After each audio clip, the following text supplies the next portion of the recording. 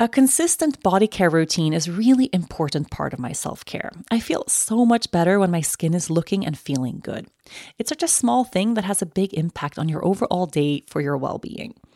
A consistent body care routine doesn't just promote healthy, glowing skin, it actually boosts our mental health too. So give your skin a glow up with Osea's clinically proven seaweed-infused skincare that provides results you can see and confidence that you can feel. Osea's Undaria algae body butter is not your typical body butter. It transforms dry, crepey skin to smooth, soft, and supple skin, and it's my absolute favorite. I use Osea's products religiously, and I have been for years. It really is the best out there. One of the best parts about the body butter is that it's non-greasy. I hate putting on body lotion and feeling slippery and sticky all day, but Osea's body butter absorbs right into your skin, leaving you feeling hydrated and ready to make the best of whatever is next on your agenda. And it's been shown to hydrate you for 72 hours after applying.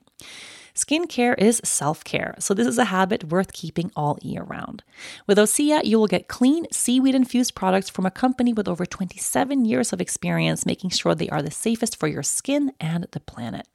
All of Osea's products are vegan, cruelty-free, and climate-neutral certified, so you never have to choose between your values and your best skin. Glow from the inside out with clean skin and body care from Osea. Get 10% off your first order site-wide with the code YOGA at OseaMalibu.com. You'll get free samples with every order and free shipping on orders over $60. Head to OSEAMalibu.com and use the code YOGA for 10% off. Hi, and welcome to another episode of From the Heart Conversations with Yoga Girl. Today, I have a lot to share with you. Right now, I'm sitting at my office, Island Yoga, at our yoga studio here in Aruba. And I've changed the ambiance a little bit. So it's super sunny here. We're on a tropical island. Everything is always bright. And I kind of closed the windows and I covered the drapes and I lit some candles and I'm drinking chamomile tea. Last week, when I recorded this podcast, I was drinking coffee, eating stroopwafels, and I think I spent the first 4 minutes of the podcast talking about my love for stroopwafels, which is this sugary Dutch treat that I adore. This week, I'm not eating stroopwafels. I'm not drinking coffee, and it's because I've realized since last week that I have a problem. I have a sugar problem. It's big, okay? I have a big sugar problem.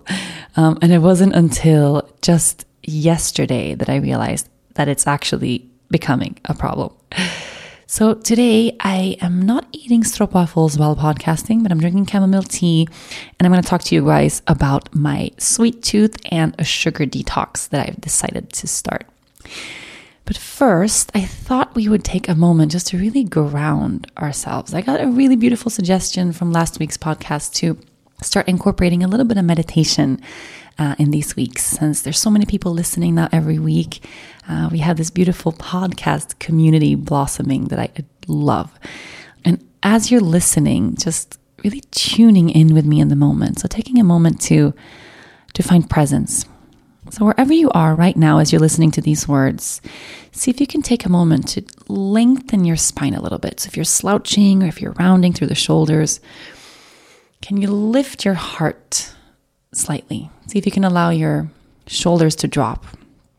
And then close your eyes and take a deep breath in through the nose. And let it out through the mouth.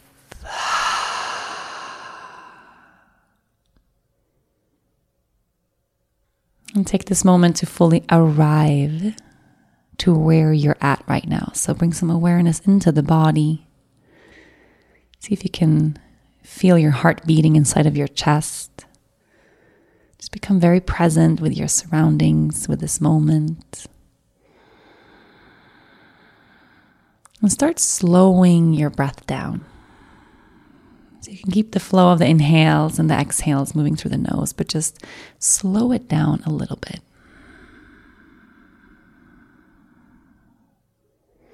And then feel the sensations of the body in this moment. So if you're sitting down, really root your sit bones down to the ground. If you're standing up or if you're walking, just really feel the movements of the body, wherever you're at, whatever situation you're in. Just really take this moment to come home to you. And then let's take another full breath in through the nose and open the mouth to let it go. Hi. Don't you feel just a little more present right now? I know I definitely do. We just wrapped up a big yoga retreat here in Aruba where I live. It was our very first island yoga retreat, so our first yoga retreat at our own yoga studio. It was a big deal. It's something that I've been dreaming of for years. It's honestly, just thinking about it now, I can barely even believe that it's manifested, because so many years ago, I had this dream of starting a studio in Aruba. We were traveling all over the place, and I wanted to set my roots. I wanted to really make space where we live and invite people to come see us instead of us traveling all over the world to teach and to do retreats and trainings and workshops. And it was, I think, 3 years ago that I decided that I really want to manifest this and make this happen. And then finally, January 1st, we opened our doors after almost a whole year of construction and lots of work. And then now in May, we've been open for 5 months. We had our first island yoga retreat. So people actually traveled here from, we had so many people from the States. We always have a ton of Americans. And then Canada, Australia, France, Switzerland, Germany, Sweden. It was people from all over. And they came here to spend 5 nights, 6 days practicing yoga twice a day at Island Yoga with me. And these weeks, they always turn out so different. We've never had 2 retreat groups that are similar in any way. Every week is always so unexpected. You never know what's to come. And the weeks are always transformational and just magical. And most of all, beyond everything else, they are community building, which is my favorite part. If you've ever been on a yoga retreat, we always have different reasons to why we want to take off and spend a week, practicing yoga somewhere in the world. And for some people, it's a lot about just de-stressing and maybe going on vacation, taking a moment just to relax and to remove yourself from the stress of day-to-day life. But for many people, especially people that arrive to the retreats that I lead, I find that people arrive with these really deep intentions, wanting to heal something or wanting to let something go or wanting to make space for something new in their lives. Like, everybody really has a purpose there beyond traveling to a Caribbean island for vacation. And what happens every time is that the universe really creates these types of groups with us that we can never anticipate beforehand, because we never know who's going to sign up. And some groups, some groups we have a lot of guys join in. Some groups we have a ton of couples come. Some groups are really young. Mostly groups are totally mixed. We have people of all ages, from all backgrounds, all cultures, just mixing and meshing together. And for this retreat that we had this week, we had all women here. There was not a single guy. And that's really rare for us. I mean, there's always more women in the groups. There's generally more women practicing yoga than men. But for a group of 50, and we were 49 this time, not having a single guy join in, that was really, really unexpected. And we spent so much time here at the studio preparing for the arrival of this group. And the moment we had our first welcome circle, I knew this was going to be really, really, really different, really, really special. Of course, every group is special, but there was something it was divine, just the feeling of sitting down in my own yoga studio, in our own shala, in this dream that I had years ago that I manifested, and seeing all these people here for this very first retreat. The timing of it and just how it all happened. Every person that came here this week just was here for a reason much bigger than just yoga. And I could feel it right away. And for me, leading a retreat like this, so how it works is, we wake up pretty early in the morning. We usually have a smoothie before yoga practice, and then we have 90 minutes to 2 hours of yoga in the morning. And usually in the morning, I like to teach physical stuff. So we'll do workshops on alignment, and maybe we break down the vinyasa, or we talk about back bends or inversions, and we flow and we really learn about the body, and we dig into poses and transitions and into the learning.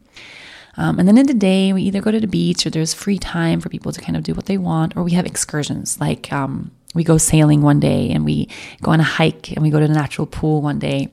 They get to do sup yoga one day, just different things depending on what kind of retreat it is. And then in the afternoon, every afternoon, we have afternoon and evening class. And evening classes tend to be really, really emotionally intense. So beyond the physical practice, I like to think of the evening classes more as the purpose of practicing physically is to open our hearts and to just get a little bit deeper into the heart, because it's all about the emotional space, not so much about the body anymore. And we practice, and the evening sessions are usually around 2 to 3 hours long. So it's a lot of time spent in this shala, in this room. And after we practice, we do sharings, which is the most beautiful thing. It's the most terrifying thing. People are always super terrified to dive into this when they don't know what it is. But it's so transformational. So what it is I pair people up 2 and 2 with someone that they don't know. So it's a stranger or someone they haven't connected with really well yet. And they get a topic and then get to talk about openly whatever comes up. So it could be topics from anything from working through fear, or something they feel they need to let go of, or maybe a difficult, challenging thing that happened in the past. It could be something about parents, just different topics every time. And how the sharing works is that you're looking into the other person's eye and you're sitting really close. So you're really intimately connecting to this other person in an intimate space. And as you share, the other person practices non-reactive listening. And this is really hard to do. Non-reactive listening means that you're listening to another person open up deeply about their life, but you're not reaching out. You're not talking. You're not answering or responding to anything that they say. You're not reaching out to touch them. Even if they say something that you resonate with really deeply, you don't go, oh my God, I feel the same. And you'll notice how, when we get into this, how hard it is to just hold space for another person without diving in and interfering with their sharing, because that's how we work. Generally, as human beings, it's hard for us to be really vulnerable and to keep this intimate space intimate. We tend to want to step out of the moment right away by talking about the weather or by looking away, or anytime you interrupt someone else when they're sharing in this open way. We think it is because we want to say, I feel the same, or poor you, or I understand, or you want to respond to what they're sharing. But actually what you're doing is you're kind of interfering with the space that they're holding for themselves. So what happens during these sharings is, since you have this free space to just open up whatever is lying at the surface of the heart, whatever needs to come out. And sometimes it's really deep stuff. Sometimes it's heavy things. Sometimes it's pain and grief and sadness, and tears just flow right away. Sometimes it's softer things, it's more superficial things, but usually many of us, we carry these stories about our past, or we carry this baggage. We carry this weight of stuff that we need to release, but we don't know it, or we know it, but we don't want to look at it. And then when we're put in this situation or in this place where we're openly invited to share, I think it just starts pouring out of us. And it's so damn magical. It really, really, really, really is. So what happens in this room, in our Luna Shala in the studio here, it's the most sacred thing, and it's so personal and it's so intimate. And it means that within a day, this group of 50 people, it's a huge group, it gets so intimate. It gets really intimate. These groups of 50, when we do sharings every day, feel more intimate than standard yoga retreats that I do with 20 people when we just do yoga every day. And what normally happens for me, and this is so interesting because I've been able to really objectively notice this throughout this week. In a normal yoga retreat, I do these, some years we've done 10 of them in a year. Some years it's 4 or 5. This year it's 4 retreats and then a teacher training that I'm doing. But basically, at least every other month, I have a retreat somewhere in the world. And we do them all over. We've done them in Sweden and Thailand and Costa Rica and Bonaire, just different places all the time. And normally, so when I'm not leading a retreat at home or in a home studio, like now, the space that we built at Island Yoga, is that I take on so much responsibility for the group. I take on responsibility for absolutely everything and every aspect of each participant's experience in the retreat. That means that whatever is happening, if it's the rooms and the hotels, or that someone doesn't like the food, or someone has a headache, they need an aspirin, or they want to go to the pharmacy. Someone is, fighting with their mom or came to the retreat, like whatever is happening just logistically and around everything, I take on all of that. And I really make it my own personal responsibility to make sure that everything is taken care of around the retreat. And it's a lot to carry. It's a lot. Looking at it now, just what me and Dennis do together, because normally it's just me and Dennis, and we do this all alone. 50 people somewhere in the world, and it's just us. And this week was so totally different because I had support. And I've never asked for support before. And now I look at it and I think, whoa, like how come we never brought an assistant to our other retreats? How come I was always so dead set on doing this alone? Like it's just me and Dennis carrying this, no one else. I don't know why. It's hard for me to ask for help. And I like the idea of thinking that I'm this superwoman, this superhuman person who can do everything on her own. But it's dumb. I'm seeing it now because this time at Island Yoga, we have a staff here of, oh God, right now I think we're almost 20 people that work here at the studio. So we have a cafe and a restaurant which has a lot of staff. We have a boutique in the front that has staff. And then we have the studio. And then we have the team and the 108 team and the Island Yoga team. Parts of that 108 team is here too. 108 is our online yoga studio, if you didn't know. But it's a lot of people.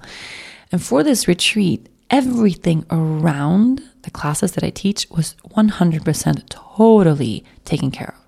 Meaning we had one kick-ass person who was running all the excursions and taking all the signups. We had a kick-ass team who was dealing with all the food and all the, allergies and dietary restrictions and all that stuff. We had someone else dealing with logistics and transportation. And I had an assistant in class, Jess, who I love, who just helped me so much. So when all of this was happening, and we arranged it this way so that I could be really present with the baby during the retreat week, because she's 11 weeks old and holding space for 50 people while having a baby. I didn't know how that was going to work. And I realized this week that just now that I had all of this support, I was able to be so much more present while teaching. And even more importantly, there was nothing about teaching these classes that made me tired at all. Normally teaching for 5 hours a day, that's a lot of yoga. That's a lot of holding space. It's a lot of work. And at the end of the day, I would be so exhausted, just kind of dive into bed and then feel, really tired the next day. And I would kind of run through it that way. And classes are always beautiful and magical and the groups are always so amazing. But this week, the difference I felt was in me. And I was able to step out from every class feeling like I really gave it my everything, but I still had energy left for myself. Isn't that funny? What I teach for a living is helping others and teaching others self-care, how to, through yoga, through meditation, take care of yourself, how through working through your own emotions, healing what needs to be healed. And then somehow, even in my own life, in my own teachings, I have such a hard time applying this to myself. So my biggest realization of the week is just surrounding yourself with support and building a team of people that can help you when you need it. It changes everything. It really changes everything. And asking for help, why haven't I spent my whole life just looking for people to help me when I need it? Why have I spent my whole life deciding that I have to do everything by myself? It's crazy. I'm not accomplishing anything by just doing everything on my own.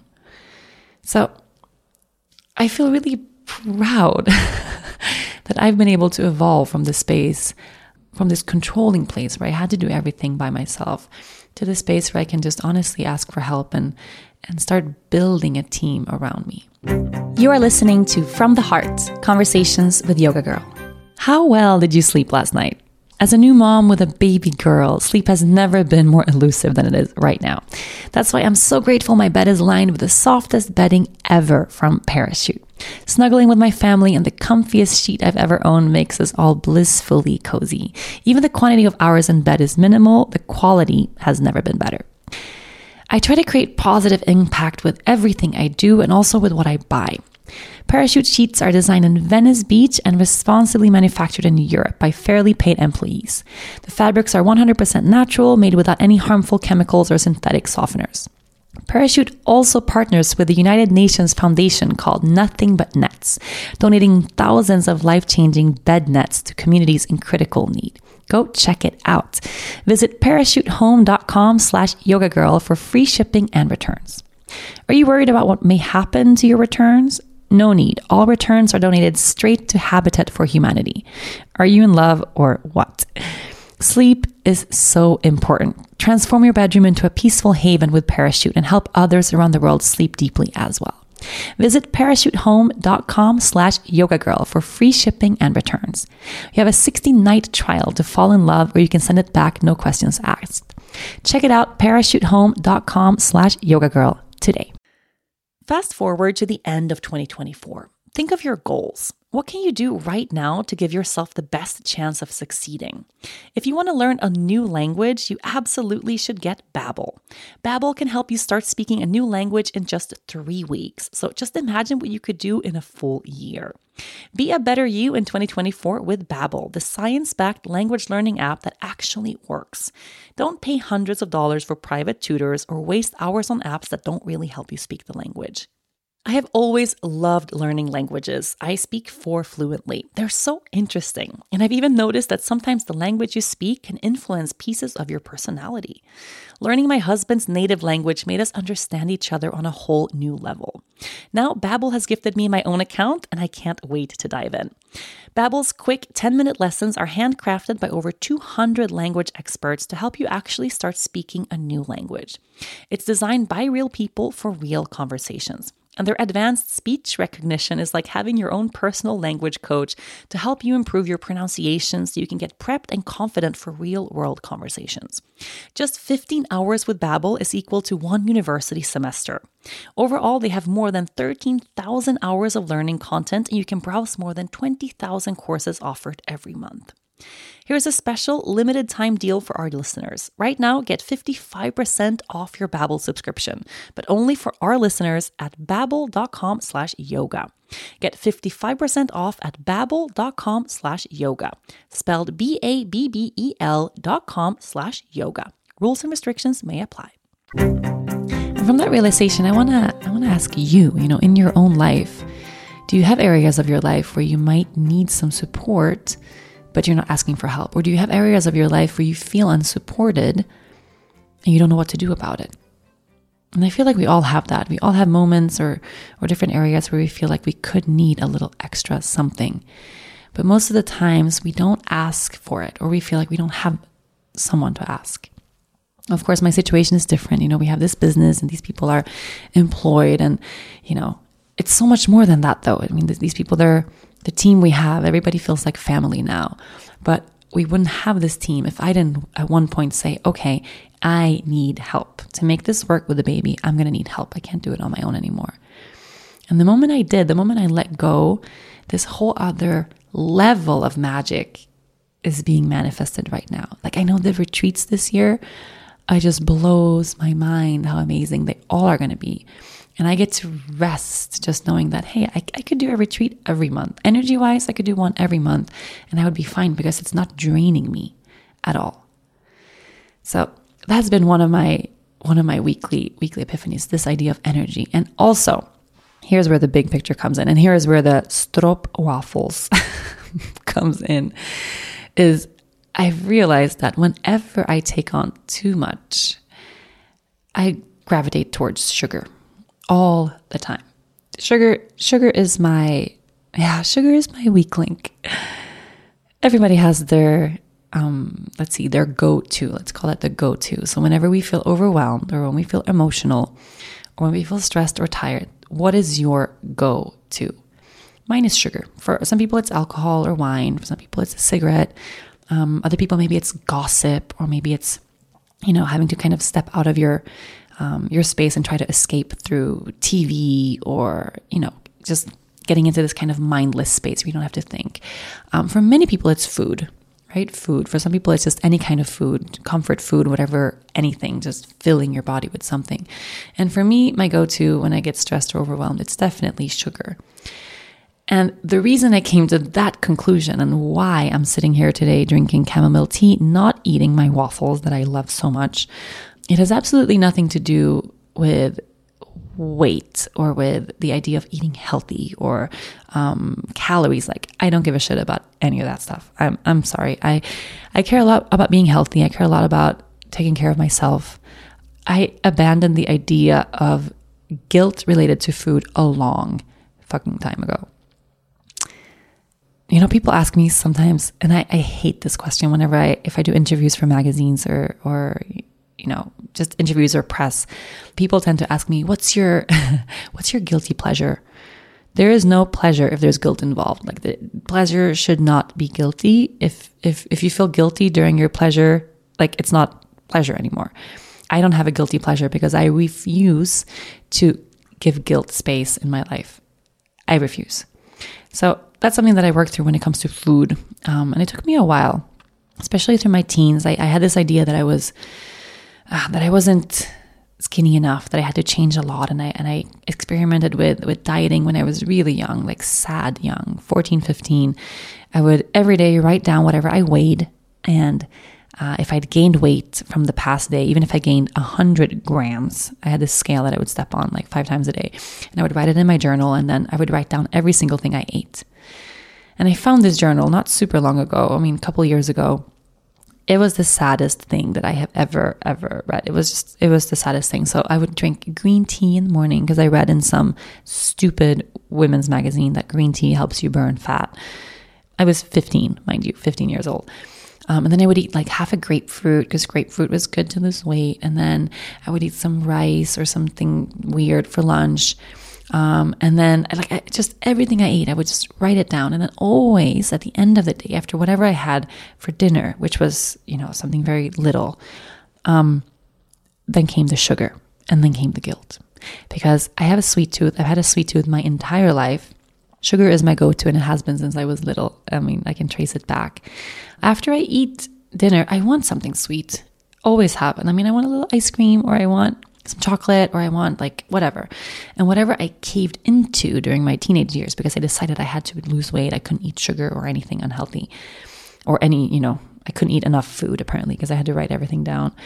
And then it would say one cookie, and then it would say one piece of candy, and then it would say one little thing of chocolate. And it was like I would add on, because guiltily I would just crave sugar so much after dinner, and then I would write it down and I would feel horrible about it. And honestly, I don't know if I've repressed this, but I didn't remember this time. I didn't remember doing this.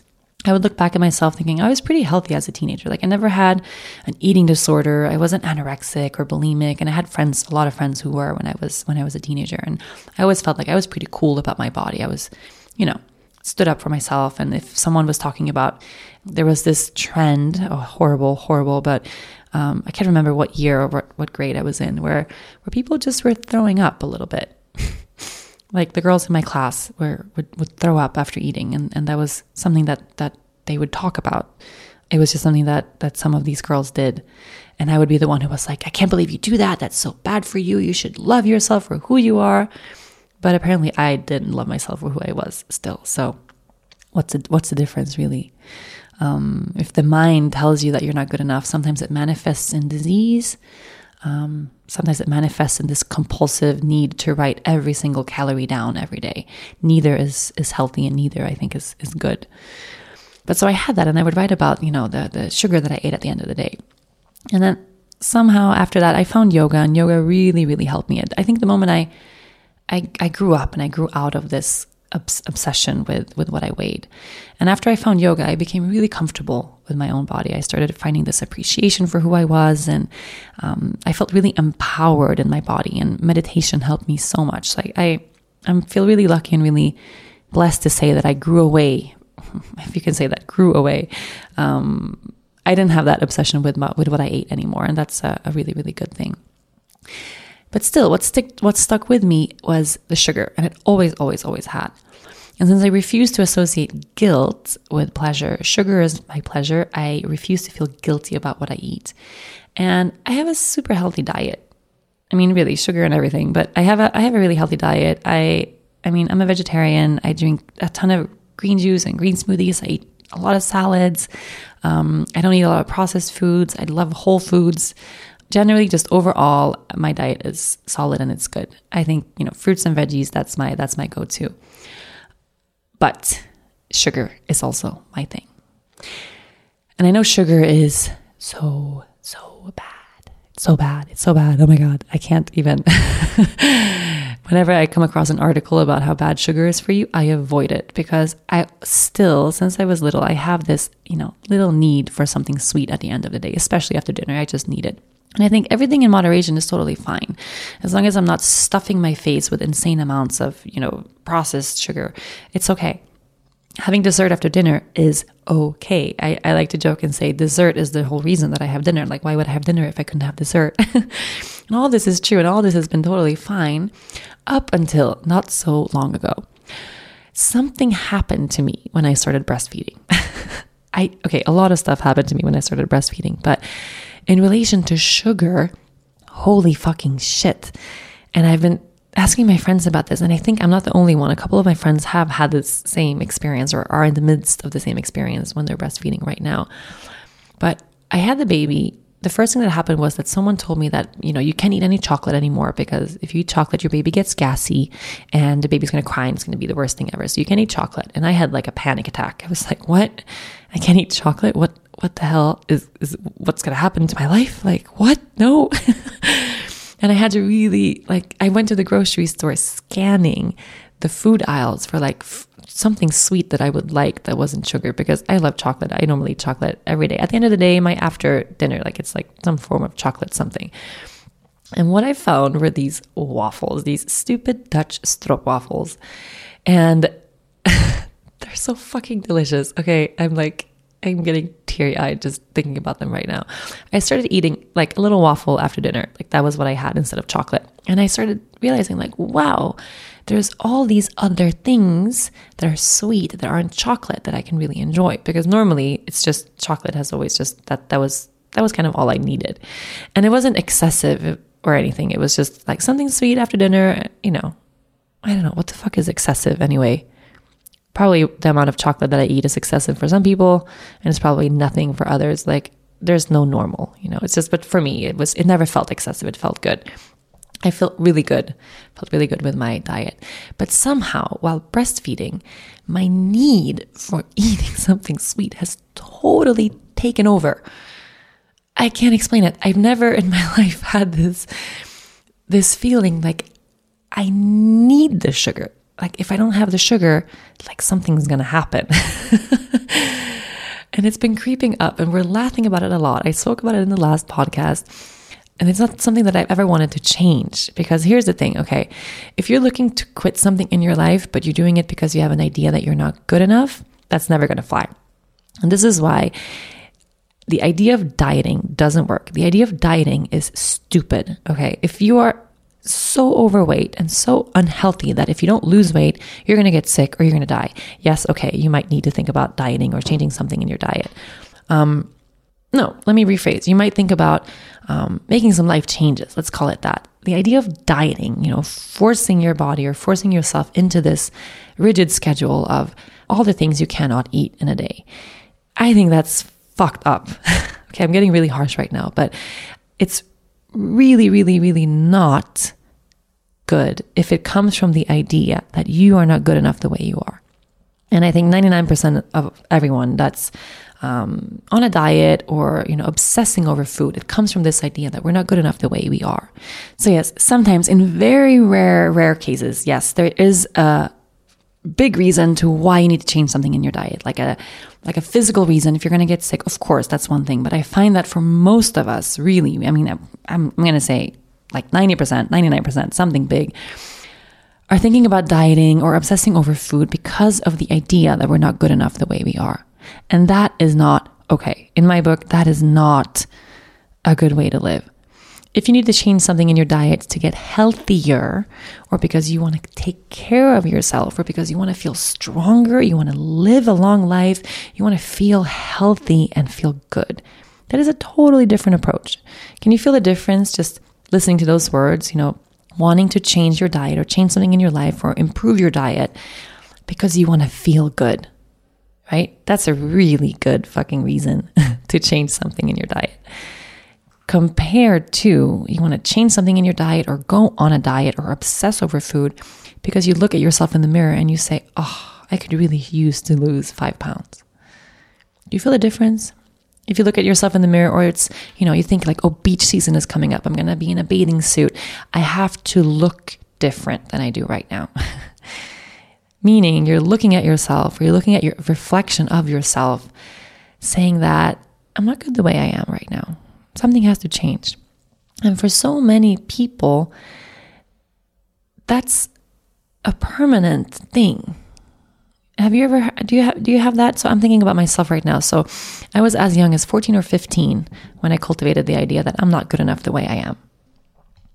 I was looking at all these pictures in magazines and I guess, commercials on TV and like underwear models or whatever. And they were all so skinny and beautiful. And I felt like I wasn't, even though I was super skinny when I was that age. I mean, the reflection that I saw in the mirror didn't match up with what I really looked like. If I look at pictures of myself then, like, whoa, how could I ever think that I was anything but super skinny? But that's how the mind works, right? It doesn't always tell the truth. So already then, I got this idea that I wasn't good enough and I had to change, which I tried to do by writing down everything I ate and keeping a food diary. And I started obsessing over food. And then it's kind of, stuck with me in certain ways. And it's been that voice inside of my head that says, you need to change something. Sometimes it's really loud. Sometimes it's really quiet. The older I get, the quieter that voice becomes. The older I get, the less fucks I give about that voice. The more meditation I practice, the softer that voice becomes, the quieter that voice becomes. So I found ways in my own life to really manage that and deciding to ditch guilt and to decide I'm going to eat whatever I want to eat, staying healthy, but eat whatever I want to eat without guilt. That's a big one for me, which means I eat dessert after dinner and I drink wine and I enjoy life and I don't obsess over food. Food doesn't have to take up so much space in my life. It's just food, okay? It's meant to be enjoyed. It's meant to sustain our bodies, but that's it. Don't let it run your life. But for many people, that's the hardest thing, right? It's the hardest thing. And it's questions I get all the time. Like, okay, I really want to lose weight. Can yoga help me lose weight? Can this help me lose weight? You drink green juice all the time. You share it on social media. Is that good to lose weight? Like, why do you want to lose weight? What's the purpose? What's the reason, right? I really want to invite you to look into that. And if there's a health reason, then yes, of course, go for it. But can you try to change the approach from I'm not good enough the way I am to I want to feel better? Those are two completely different energies. And the thing is, and here is the key, making a change in your life, if it comes from a positive place or a place of self-love, is 1,000,000 times easier than if it comes from a place of negativity or judgment toward yourself. So looking at yourself in the mirror saying, damn, I hate this body. I have to lose weight. Oh, like, of course you want to eat shitty stuff. Of course you want to drink more alcohol. Of course you want to bring all of these kind of, unhealthy things into your body because you're looking for comfort, because you're not loving yourself in that moment. You're telling yourself that, hey, I suck. And then let's try to keep this super strict regimen of exercise and eating foods that, are this and that way so that I can look better, so that I can look different, so that maybe then I'll start loving myself. Maybe then I'll be happy. The thing is, that moment, it's not going to arrive if you start off from this dark, negative space. It's not. Even if you do lose that weight, you're going to be so controlling and you're going to have to keep this up and you're going to start obsessing so much about food and what your body looks like that your heart is just not going to be open in that space. You're forgetting about how you feel, right? You're forgetting about the self-love that's so important and it runs our whole lives. It affects everything we do. And then all we think about is the idea of keeping the body this way. And it becomes this obsession and we just don't have energy for what's really, really, really important. And for me, this retreat week specifically, what's come up for me is since I started breastfeeding, I'm eating so much sugar. And now that I was able to actually have space to not control everything all the time, it meant I had all the energy left to just focus on my baby. I had classes and then baby, and then classes and then baby. And what I could track during the week is the sugar intake that I had, okay? Because we weren't home. We were basically living at the studio. And at home, I have like my pantry and my fridge and I have all my foods and all that stuff. And I would notice that whenever I had a stressful moment, like a really. And I had a couple in the week. One was the only kind of bad evening that we had with the baby was Dennis wasn't here for some reason. And she started crying mid-class. She was with my mom and she started crying the way, like, she just wouldn't stop. And she would only stop if I held her, basically. She just decided no one else is good enough. I need my mom. And, you know, babies are that way sometimes. But I had a crying baby mid-class. So I had to step out of class several times. It was a yin class, thank God. So I could put the students in a pose to hold for several minutes and then go out. But I was like exiting the room, trying to feed the baby. I started crying. It was so intense. You know, it was just, she wasn't happy. And I don't want to compromise her for anything.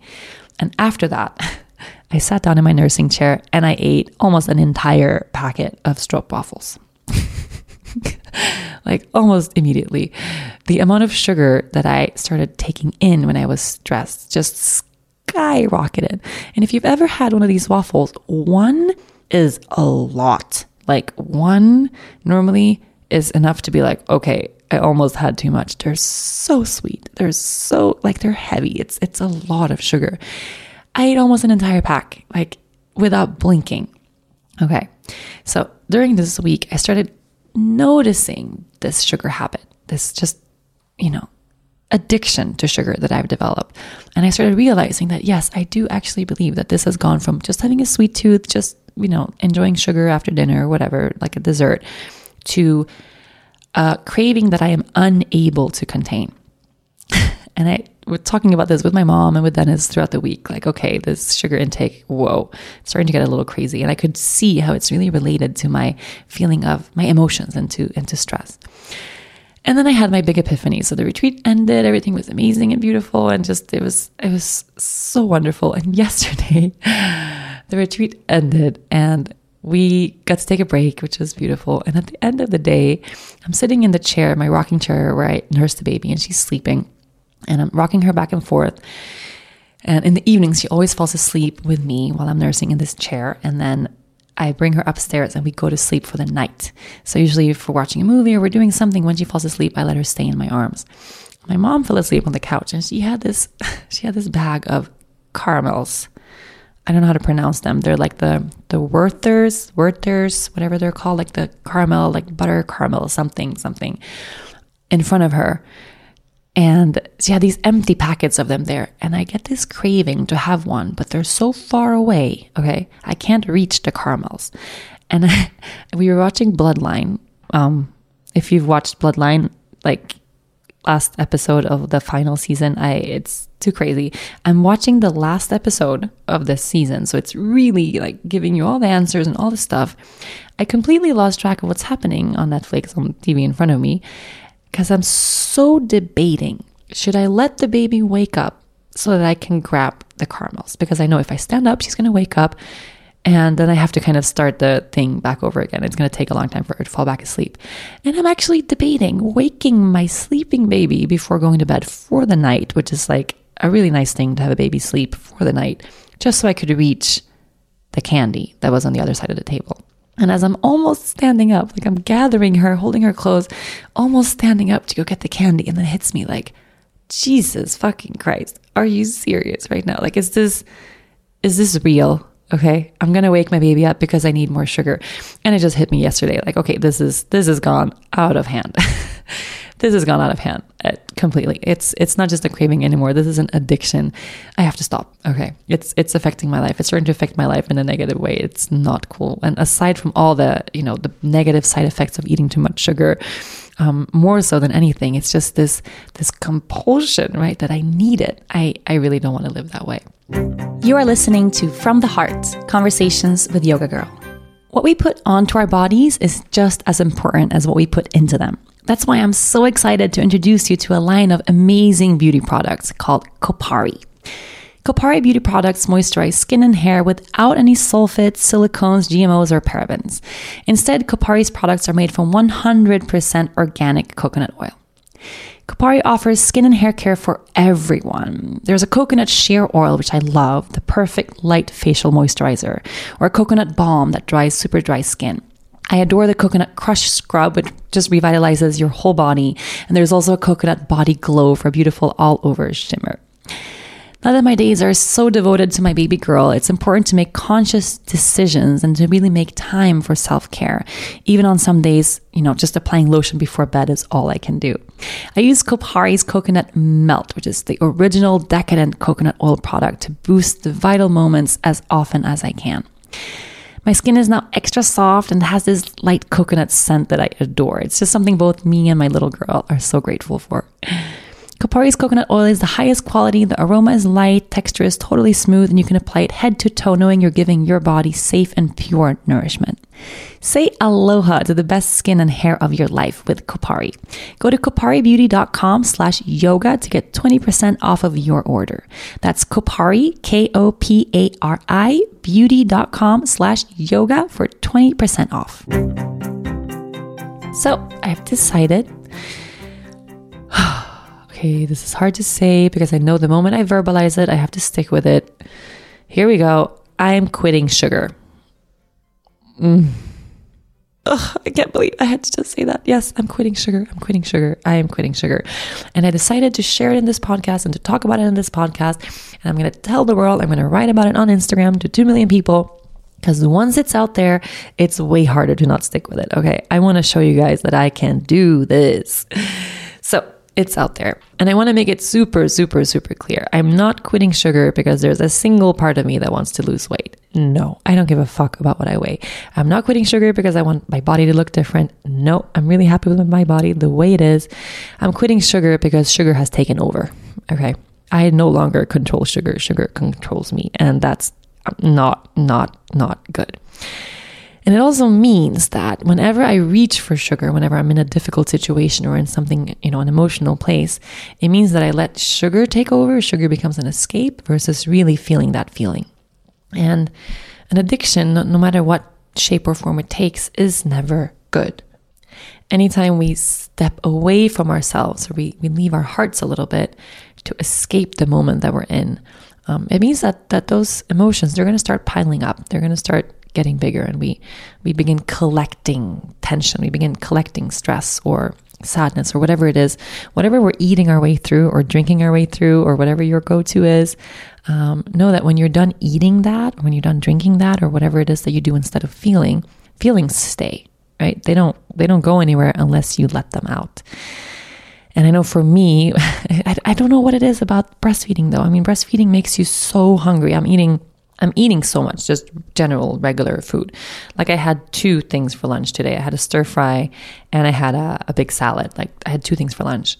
I'm just starving all the time. I know breastfeeding takes a lot out of you, so you need to eat a lot more. But this sugar, God, like what is it? What is it? And it can also be that, a part of me is kind of like, excess of any kind right now because I'm breastfeeding and I'm carrying the baby, like any type of excess, like I'm just rolling with it. I'm doing everything in excess, which is normally not really my style. Not really how I want to live. I really believe in balance, and I've thrown balance out the window when it comes to sugar these days. And this is my commitment to do my best. Can you tell how I'm even I'm straying away from saying I hereby announce that I will never eat sugar again. Like I'm not saying that. I'm saying I'm going to do my very best, which leaves a tiny window of failure available there. But it's okay. Okay. I'm not going to be hard on myself. I'm not going to make this into an obsession or make this into a negative space. The feeling I have right now is I'm going to feel a lot better if I reduce the sugar intake in my life. So to do that, I'm going cold turkey, completely cold turkey. And this is important. When I talk about sugar right now, I'm talking about processed added sugars. I'm still going to eat fruits. I'm still going to drink smoothies. Like I'm still, I'm going to be normal eating foods that grow from the earth. Okay. What I'm talking about, I'm quitting all processed and added sugars. So, stroopwafels. Goodbye. Okay. Right now it's 5:17 p.m. I have had 0 stroopwafels today. I'm very, very proud. Stroopwafels, bye-bye. I feel so sad, but I kind of know if I, years from now, if I ever see a stroopwafel again, I will remember my first months of feeding the baby, because that's just, my whole life smells like stroopwafels right now. None of that. Candy, chocolates, of course, like soda. I don't drink soda generally, but I have actually a little bit lately. See? And it starts taking over. Like you make space for this little addiction in your life, and then all of a sudden it takes over everything. Like I would normally never drink sodas, and now I kind of have been. Oh, God. Okay. So what I want to do, with this podcast, what I want to do is I want to see if there's anybody out there who's with me right now. Okay. Specifically for sugar, is there anybody out there, you listening right now, do you have a sugar problem? Notice I say sugar problem, not a body problem. You don't have a body problem. There's nothing wrong with your body. Your body is fucking beautiful and perfect exactly the way it is in this moment. No matter what the numbers on the scale tells you, no matter what you see in the reflection in the mirror, like the way your body is right now is perfect. Don't think you need to change what your body looks like. And don't think you need to add or remove anything into your diet or into your life to make your body better. Okay. What we have to do is get rid of the idea that our bodies aren't good and just start embracing them. Like, hell yes, your body's beautiful as is. Can you just imagine how much freer you would be if you weren't obsessing about your body all the time? Like how much space you would have left for really awesome things, for love, for building a life that you really want, for manifesting your dreams, for doing cool stuff in your career, like whatever, like what you could be doing if you weren't wasting this time obsessing over your body. There's nothing to obsess over. Nothing is more important than how you feel, and obsessing over not being good enough is not making us feel any better. So if you can, drop it. Okay. But if you have an addiction, or if you have a habit that you would like to get rid of for a positive reason, meaning that you would feel better if you stopped it. Okay, that's how you know. If you would feel better if you stopped it, then yes, come with me on this path. Step into land of no sugar, or if it's land of no alcohol, or if it's land of no junk food or fast foods or cigarettes, or let me think, like anything else that you have, whatever is going on, anything in your life that's taking over you, or that you feel like I would feel better if I quit this. Join me, okay? Please join me. And I'm asking you because I need help. I need your support. I need community here. Like quitting sugar for me is a really big deal. Also because I know there's a lot of emotions tied into this, and it's something that's, with me since my childhood. And also because I'm breastfeeding and I'm taking care of an 11-week-old, and I deserve to drown in stroopwafels every day. Like, give me all the sugar. Like, why can I not have the sugar? There's this little kid in me, like stomping her feet right now saying, oh, give me. But I can really, really feel it, how it's taking over, and I'm going to feel better just being free from having to eat it. You know what I mean? So what I'm going for here is not, quitting sugar for the rest of my life. I'm not gonna, that's not the point. But I want to take 30 days. I want to take 30 days without sugar as a reset, okay? Just to completely rid myself of it. Have you ever read that? It takes like 21 days to change a habit or to cultivate a new one. It just felt like a month, felt like a good time to reset. And then hopefully I'm free of this insane addiction that makes me want to wake my baby up to eat more candy. Okay. That's my end game. So let's see if we can do this maybe together. I'm really hoping that as many people as possible are going to join me on this. So I've even decided to create an Instagram hashtag. I'm really making a thing out of this, and I'm trying to make a big thing out of this. I'm hoping people feel the same. There's other people that are going to want to quit some kind of bad habit with me, specifically so that I get really committed to keep this up. So the hashtag for this, whatever you want to call it, let's call it, it's going to be a letting go, right? So it's a letting go of something that you don't need, or letting go of something that's taken you over. So hashtag 30 days to let go. 30, hashtag 30 days to let go. What I'm hoping is at the end of these 30 days of not doing this bad habit, 30 days of change, is that at the end of the 30 days, we will have space to choose for ourselves, meaning that I can still have my dessert after dinner like I want to, but I'm not going to have this addiction. I'm not going to have sugar run my life anymore. So 30 days to let go. What do you want to let go of? Find it, okay? Take a moment to really, really, really find it. And let's go on this journey together. So in every podcast for the next 4 weeks, I'll be touching a little bit on this, just letting you guys know how I'm doing and any updates that I may have. But also, I'll be using Instagram to share the journey, and I hope you guys will as well. So today, what I want to invite you to do right now, the moment that this podcast is over, take a moment to sit in meditation. Okay, really take a moment to sit in meditation. Similarly, the way we did at the beginning of this podcast, it can be super brief. It can be just finding a moment of silence to yourself. Just silence. Turn your phone off. Find a quiet place and meditate on the idea of letting a bad habit go. Maybe you know right away, okay, I know my thing, right? Whatever your thing is. Maybe you know it right away. Maybe you need a little moment of silence to find it.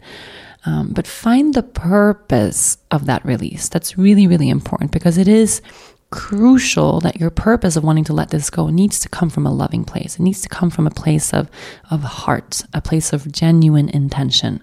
Okay? It shouldn't, I don't want it to be about losing weight or about you not being good enough the way you are. No, that's not why you're quitting this habit. You're quitting this habit because you want to feel better. Right? You're quitting this habit because quitting the habit is showing yourself more self-love. For me right now, choosing not to indulge or overindulge or, dive into a mountain of sugar, not doing that is giving myself space to feel more. It's giving myself, a healthier body. It's going to give myself probably less mood swings. I've been really moody lately. Kind of sort of thinking that sugar has a lot to do with it. But quitting sugar is giving myself more of love. So find the purpose of why you're letting this go. Make sure it comes from a loving space. Super, super, super important. And then let's do this together. 30 days to let go. I am so excited to embark on this new journey. And just to let you guys know, today I had breakfast. I had pancakes for breakfast. My mom made pancakes. She makes super delicious oat pancakes with banana. I did not have any maple syrup on my pancakes. I have not had any sugar today so far. And I feel really good. So day 1, I'm good. Okay. Let's see how you feel. And the time to start is right now. So right as you end this podcast, let's do it. Let's do it right now. Cold turkey. As soon as you figure out what your letting go is, drop into it. Thank you so much for listening to this week's episode. If you've enjoyed this episode, make sure to listen and subscribe to other great episodes of From the Heart Conversations with Yoga Girl. You can find all of them on rachelbraithen.com, on Apple Podcasts, Google Play, or anywhere you normally get your podcasts. Don't forget to leave a review while you're there. A huge thank you to the folks at Digital Media for their production work. And of course, thank you to my sponsors, Parachute and Kupari. Please support them the way they support this podcast. I'll see you next week.